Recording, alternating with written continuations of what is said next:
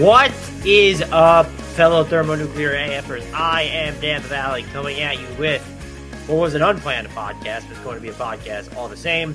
Before we get started about having an honest discussion about the New York Knicks, just given the recent reports that have come out via the Daily News and also most notably Fred Katz, The Athletic, of how they're sort of approaching the unofficial start of trade season.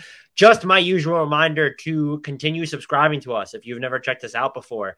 If you're on YouTube and you're watching me ramble right now, hit the sub button, like, comment, help the algorithm love us back. Also, if you're on Apple, Spotify, Stitcher, Google, wherever you get your podcast and you're just happening to check us out for the first time, please hit that sub button and do both. Be on YouTube, subscribe to the actual pod, follow us on all the socials, really trying to grow those out. TikTok, Instagram, Twitter's doing well. We've crossed 5K followers there, so I really do appreciate that. At Hardwood Knocks on TikTok and Twitter, at Hardwood_Knocks on Instagram, and join our Discord. Lots of fun in there. Discord link is in the podcast description and YouTube description. You can also DM me for it if for some reason that doesn't work. That is about it. And this is not a housekeeping note that's coming up. This is the meat and potatoes of everything.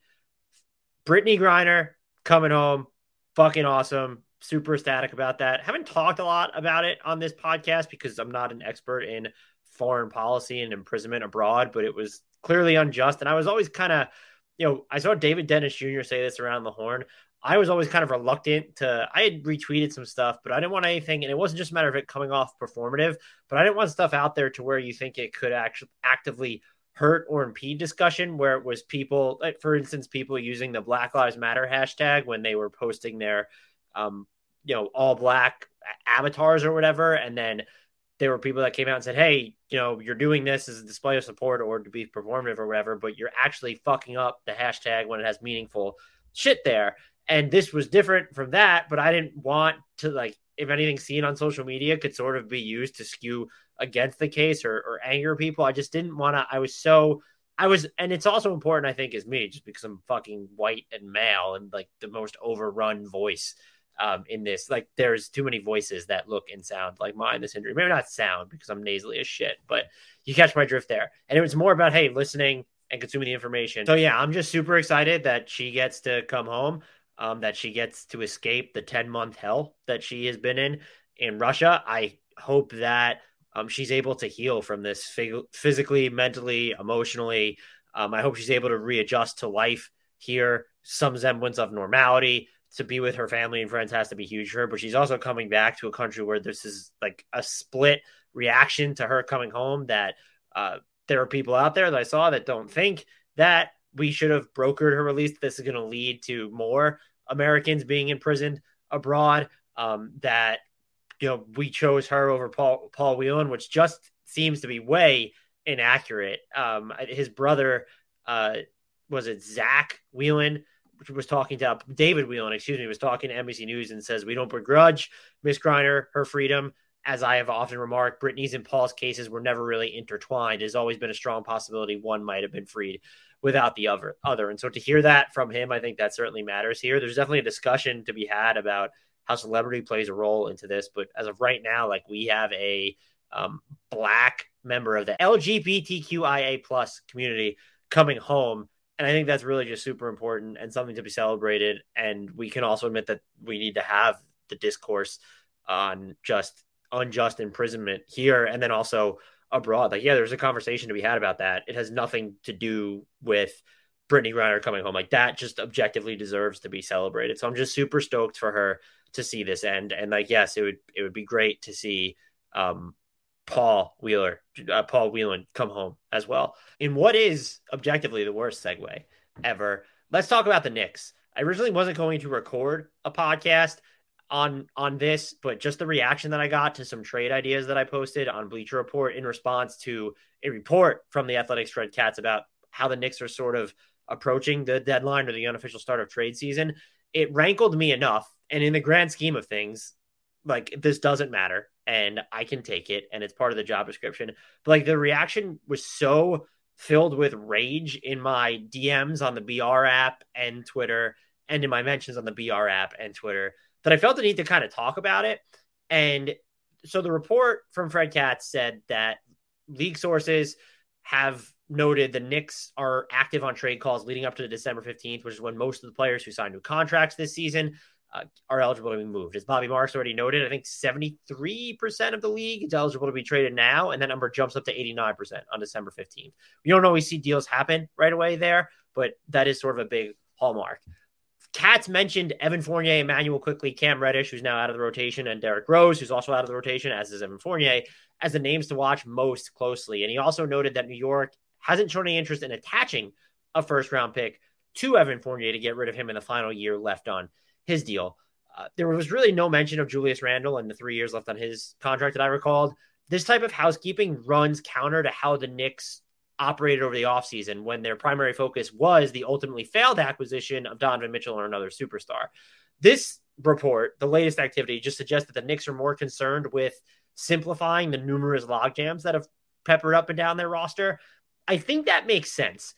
The Knicks are forever on the superstar prowl, and it does seem like they're interested in winning now, but like those trades don't really exist. If you weren't going to give up the full boat for Donovan Mitchell, why would you give it up for, let's just even say, Zach LaVine or Bradley Beal's available? There's more risk caked into both of those players who aren't even as good as Donovan Mitchell is right now, in my opinion. So, like, you can't go after superstar. And I also think that needs to change your expectation here.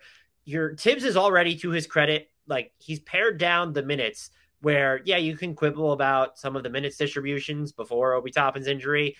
But like he's not playing Rose. He's not playing Fournier. We had seen more of Obi Toppin before he was injured. He's giving Quentin Grimes one. Deuce McBride is back in the rotation now. And so, yeah, you can actively argue about some of the things that Tibbs is still doing, how uninventive it seems the Knicks can be at times.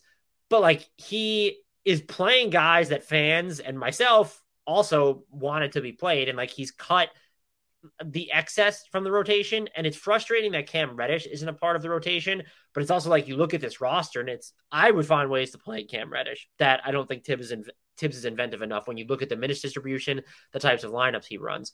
But I understand the dilemma of you just have too many bodies, and so the Knicks seem to be just kind of clearing up that logjam. Now, the Reddish and Quickley stuff is interesting because Reddish is going to be a restricted free agent. Quickly, like Obi's going to be extension eligible this summer. The Knicks have a bunch of guards and Deuce McBride and Jalen Brunson, of course, RJ Barrett being a wing/guard, and then Quentin Grimes as well. So, like, I don't know. It shows that they're not invested in either of these guys, really. And Quickly's been a lot better defensively, and I think he brings a nice change of pace to the offense.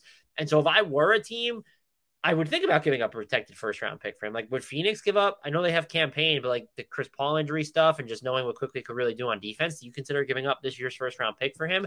I think that there are also fans, based on the reactions to my mentions, that would want more for Quickley. And I just don't know that you're going to get that. If Quickley was considered this super hot commodity around the league, and it doesn't matter my impressions or your impressions of him, it matters how people view him around the league. I think that the Knicks would have had an easier time than Donovan Mitchell trade sweepstakes, where we might have just heard more chatter there. And the other thing here is just like the Knicks have complicated the value of their youngsters in two different ways. By one, sort of complicating or obfuscating their roles to this point. Whereas like even if Quickley's playing a steady role, there's still those years in the rear view. And on top of that, they are later in their contracts. Cam Reddish about to be a restricted free agent. Emmanuel Quickley, extension eligible this summer. Same with Obi Toppin. So you're talking about reinvesting in these guys. And so I'm not saying the Knicks need to make a move just for the sake of making a move, but I do think fans, and I'm not trying to pander from a soapbox, I do think fans need to adjust their expectations for what you're expecting back from these guys. And I also think that you need to have an honest view of what the Knicks actually need to do here. In an ideal world, one of two things would happen. They would trade for a superstar that vaults them into contention or near contention, or they would tear the whole fucking thing down and actually rebuild and stick with it for once. That's not how this franchise operates. They're trying to straddle some middle ground and level up through that way. And looking at that, I still think as good as we've seen him play lately on the offensive end, the best way to do that is subtraction by way of optimization, or optimization by way of subtraction by trading Julius Randle. And I proposed some Julius Randle trades. I'm not going to get into the specifics of them now. And I'm like stammering through this because I don't even want to record this and play the woe is me card. But the reaction I got was just so over the top. And I'm fine with people disagreeing. But like to say that I'm the worst human being alive or that I should go to prison or I have these DMs or that I should be fired from my job, I go back and forth on how to react to that stuff. After all these years in the business, it does still hurt. I'm a perfectionist. I definitely tie too much of my self-worth to this. And I've tried to become more transparent about that over the past year. I don't like oversharing and I'm uncomfortable doing it, but I still try to do it. But it makes you reflect on what you wrote. Like, was I wrong? And also, I don't really understand it. The negative feedback loop of being a content creator, again, not woe is me. I'm not a minority. I'm not a woman. Like, I don't deal with it at the scale of people who are as important or more important than I am. So I'm recognizing that. But the negative feedback loop, especially for someone who, like me, who wants to have a discussion, especially with the people who are supportive, and that's why Discord is so great. But like talking to people on YouTube where they can get, I need to brush it off. I'll make it clear. Where they can get mad that I don't think the Pelicans have the best defense in the league. Like that was, we called the Pelicans contenders. We called Zion an MVP candidate, but we said that we're not really sold that their defense is top 1 or top 2. And like, there's people that are, mad about that. That gets frustrating. And this was sort of an extension of that. The overarching response was the Julius Randle trade sucked. He's getting buckets. Why would you trade Mitchell Robinson in a deal that nets you Miles Turner? And there are 2 different paths, or maybe 3 different ones to go here for me. Is I think the Knicks have essentially created a situation where it's Julius Randle or Obi Toppin long term. If Tibbs all of a sudden starts playing them even more together, okay, maybe that's one thing. But are you really going to pay both of them? And Toppin is extension eligible after this season. No. And so by the time his new deal kicks in, Julius Randle has only 2 left on his. But that being said, that's still just a misallocation of resources. And so if you move Julius Randle, it opens up more playing time for Obi. You get to experiment with some more different 4s, like RJ Barrett at the 4. Maybe you're requiring a different type of 4 in that trade. And I think that is the route that I would go. If you're not going to do that, then I think that I'm not saying you have to move Obi, but I think you have to look at, the Mitchell Robinson, Julius Randle minutes have been actually killer this year. I think it's helped that you remove Evan Fournier from the equation, not having him on defense. It makes life easier on Mitch, makes life easier on Julius Randle as well, because not only is Robinson covering up for less, but now you're replacing Fournier with, like, we've seen Grimes in those minutes. We saw Cam Reddish, so like the defense is just going to inherently get better there. But they both like to occupy the same spaces. And when you have RJ Barrett and Jalen Brunson who also want to get inside the arc, I think if you want to keep Julius Randle, like, you need to go after more of a stretchier big. And like Hartenstein clearly he's not that, like, to the extreme that the Knicks would need. And neither is Jericho Sims. And so you've allocated all this equity in Mitchell Robinson, whose deal I think is fine. It's on the higher end, but it declines and he makes sub $13 million in the final year. That might be backup center money at this point, but it's not unreasonable to think that, he's playing well, but he's also been another player who's up and down. And you need to start thinking about the longer term of this roster where, no, would the pathway that I go be trading Mitchell Robinson?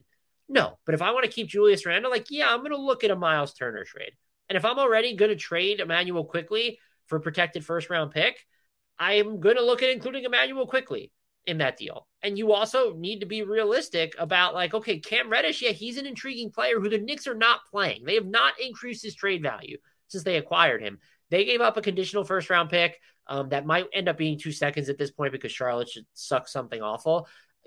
I think that's what you're looking at for Cam Reddish. Not even the conditional first, but it would probably be 2 seconds if he's traded on his own, or it's as a salary matching tool where you're attaching him to, I don't even think a player. I don't think attaching Cam Reddish to Evan Fournier gets you off of Evan Fournier. Maybe I'm wrong, but you have to be realistic about what the Knicks are working up against here. If you would rather them stand pat then because you're so attached to these players and you don't want to change anything, that's fine, but I don't think you're going to see any transformative change from the franchise then. And so I do think that they should be looking to clear up their rotation. And it's not just a matter of, trading the guys who aren't playing. It's trading probably 1 or 2 of them who are. And so anyone who listens to this knows that I would be all aboard just leaning full on into the youth. And I would, would I use a first round pick to get off of Evan Fournier? Probably not, because there's 1 year left in the deal. Would I do it just to get off Randle and just ensure that you could maximize the complementary nature of your front court? I might. And I think that there are Knicks fans who I count myself among that believe you don't need to give up a first to get off his contract. I actually agree. I think that you could trade him. My guess would be, my guess, they might say no because they could be pretty cheap. But like, if the Suns wanted him, and Sam Cooper, the Timeline Podcast, has hammered this home, not the exact trade package, but like, if the Suns are looking for that third scorer, that third just player to create for himself and maybe set the table for others and just give their offensive package more diversity, Julius Randle for just Dario Saric and Jay Crowder, like the expiring contracts. Maybe you have to take Landry Shamet back instead of Saric. I don't know. But like, I think that you could trade Julius Randle without using a first round pick. But I also don't think that that is necessarily a common outcome, where I do think that their teams would want a first round pick. And so if you're trading Julius Randle, you're either taking back what I would deem unsavory money, equally or less so. You don't want to take back a worse contract. But like, that is the reality of that situation. It's if you wanted to send, like if Miami's open to pairing him with Bam and their half court offense needs the juice, like, yeah, you're going to take back Duncan Robinson and then it's Caleb Martin to make the money work, unless Miami's willing to give up Kyle Lowry in that deal, which I don't think that they would be. And I would do that in a heartbeat if I was the Knicks. And this isn't to say that I think Julius Randle sucks. His effort has waxed and waned, though, especially on the defensive end. We've seen him hit these offensive highs. They are transient. That's just a fact right now. And so I think you should move him to optimize the rest of your roster. Like I said, it's optimization through subtraction. And I fully believe that's what the Knicks should be looking at. And I do think that you need to pull back if you have these high expectations, which I'm not saying everybody does. Like, the trades I propose, it's fine if you don't like them. And just as like a thing, like trading Evan Fournier quickly, Reddish, Toppin, and the Dallas first, and Mitchell Robinson for Josh Richardson and Miles Turner. Like, yeah, is that maybe over the top? I think it depends on how much a team like Indiana values Cam Reddish and Quickly. When Quickly's coming into a situation where, there's already Andrew Nembhard there, and there's already Tyrese Halliburton and Chris Duarte. So you have to factor that in when cobbling together other team packages. And I promise you, people, if you're listening to this who are mad at me or think that I'm complaining, like, I have reached the point where I'm always bouncing trade ideas off either colleagues or now people who are covering the team, actively root for the team, just to sort of know where both sides are coming from. I'm not just going in there, I'm getting inclusive of clickbait. Hey, newsflash, writers don't get to pen their own headlines a majority of the time. I will collaborate with the concept, and I will never write something that I don't believe is worth writing or that is just too over the top. But like, I'm not trying to piss people off. I'm writing things I believe. I'm trying to give justification for them. And if you're mad at the headline, like, just go fucking beyond it at this point. We all know how the sausage is made. And if you want to play the screenshot game, like, yeah, that's fine. Like, I've done it too to make jokes. And I've also gone back and forth of, well, I've criticized NBA players. I've made fun of NBA players. Like, I should be able to take it. It does feel different in the sense that, like, this isn't me saying something racially charged. Like, yeah, that's what I've gone after players for. And if you're making a joke, it's different. Like, my big forehead, my huge nose, my wide ass ears, like, fair game at this point. I'm on camera. My nasally voice, like, I totally get that. You're like saying that I'm the worst person alive because of a fucking trade. Like, I would never call a basketball player the worst player alive because he's missing shots. And I just still don't understand that reaction. And that negative feedback loop has just become exhausting because I still want to content create and to build this community up. And it's not the people I think in this community, it's the ones. I'm not accusing anybody of anything. I want to make that clear. But it just was so frustrating. I felt compelled to justify my stance further and say that, hey, like, Knicks fans agree with me when I was hard on Tibbs way back when and hard on the front office. But like, as soon as someone deviates from what I guess is the majority line of thinking, like, we don't need to actively just, be incendiary with how we're going after them. And I do think a lot of this has to be when you are a fan of a specific team. I think you need to step outside the bubble of that team and look at how teams might view your other players. And I'm not saying that the Knicks need to just trade Emmanuel quickly for a second round pick at this point. I wouldn't do that. Yes, fine. Keep him. I don't even think that they should be shopping him in the first place. I find the way that they've handled him and view him one of the more ridiculous things about this organization. But if you are operating under the assumption that you're going to move him, you need to be realistic about what you're getting back. Don't come at me and say Cam Reddish is worth a first-round pick on his own or Emmanuel Quickly is worth a first-round pick, a high first-round pick on his own. Which team is giving you the high first-round pick for Emmanuel Quickly? Right now, who's giving you that high of a first-round pick for Emmanuel Quickly? I don't have a team that stands out. I thought about Washington a little bit. They don't really have picks to trade. The Knicks already own one of them. So I would implore us to be realistic about what the Knicks value is. And I also think we need to be realistic about what they're trying to do at the deadline. It's not, it doesn't seem like anyway, based on the market, that it's cobble together these youngsters and then go after a star. That market isn't there right now. And I think we've also seen that other teams and fan bases, they're not valuing these players as highly as the Knicks and their own fans would, which there's a natural tug of war there. I want to make that happens in every sort of trade negotiation. But I do think the Knicks have played a role in complicating the value in a lot of their youngsters just because of the stop and start nature of some of their roles. Cam Reddish being in and out of the rotation, Immanuel Quickley's role, not really so much this season, but like having vacillated through the first 2 years of his career. And then you're letting these contracts now leak to the point where teams have to pay them soon. That also complicates their value. So you need to factor that into is how soon before, just throwing out there, the Pacers would need to pay Immanuel Quickley. That needs to be a part of any calculation here. And how do teams view Mitchell Robinson's contract when, he's one of the least dynamic offensive centers in the game?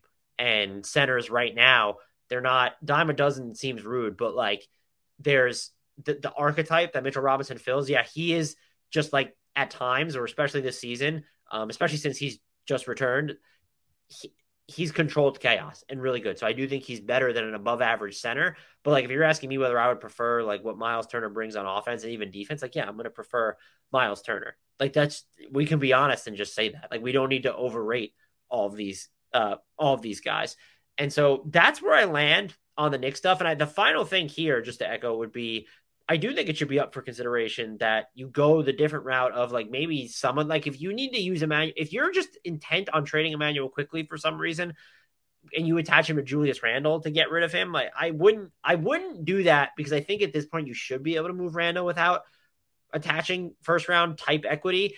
But I don't know that for sure. And there are other like people I talk to think that you do need to attach a first to him to do it, in which case I wouldn't. I don't think the Knicks should be attaching a first to Randle, let alone Fournier, who has just the 1 year left on his deal. Like we need to look at these things from other teams' perspectives. And so I don't get why everything is so horrible just because, if a fake trade doesn't have the Knicks, getting a star. It's if you're moving Randle, I think that you're improving the outlook of your team by actually being able to discover more about your team. And I think that's how the Knicks should approach the deadline. I don't think they will.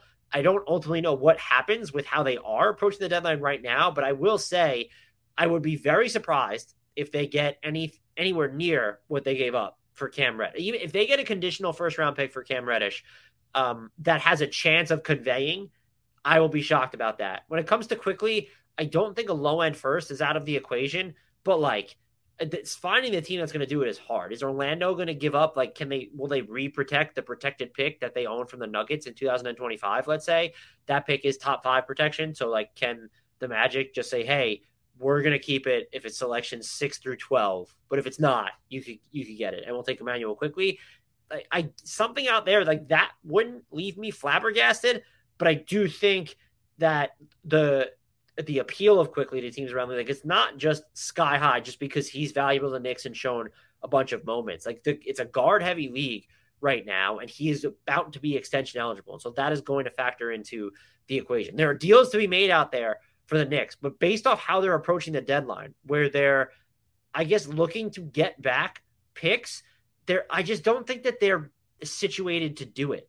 Like I guess you can use San Antonio and Indiana have cap space that you could trade a Fournier into, but like you're going to be compensating them for that. And it doesn't seem like they want to do that either. And so I'm very confused as to what the end game here is, especially when you're already not playing some of these players that you're looking to move in a Derrick Rose, in an Evan Fournier.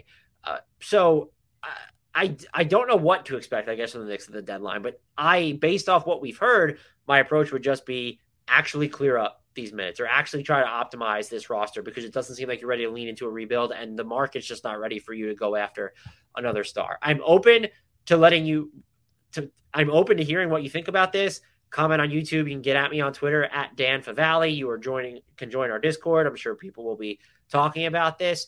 But it was just something I felt the need to podcast about, because I was honestly just shocked. Like, even if you don't, there are trades that I was looking at, and I don't know that if I were the Knicks, I would make them, but I was trying to justify it through both teams' lenses. Yeah, if you asked me if I could trade Julius Randle right now for Jay Crowder and Dario Saric, I would do it, because I think that, maybe Crowder doesn't want to be in New York if they're not willing to pay him long term. But like, if he's willing to play out the year and actually report to the team, you can do a lot of different cool things at the 4. Are you playing him with Obi Toppin at the 5 when Obi's healthy? Like, he's a better fit alongside Mitchell Robinson, just as someone who's used to kind of standing beyond the arc and is not going to he has the same high swings as Julius Randle, just without the usage.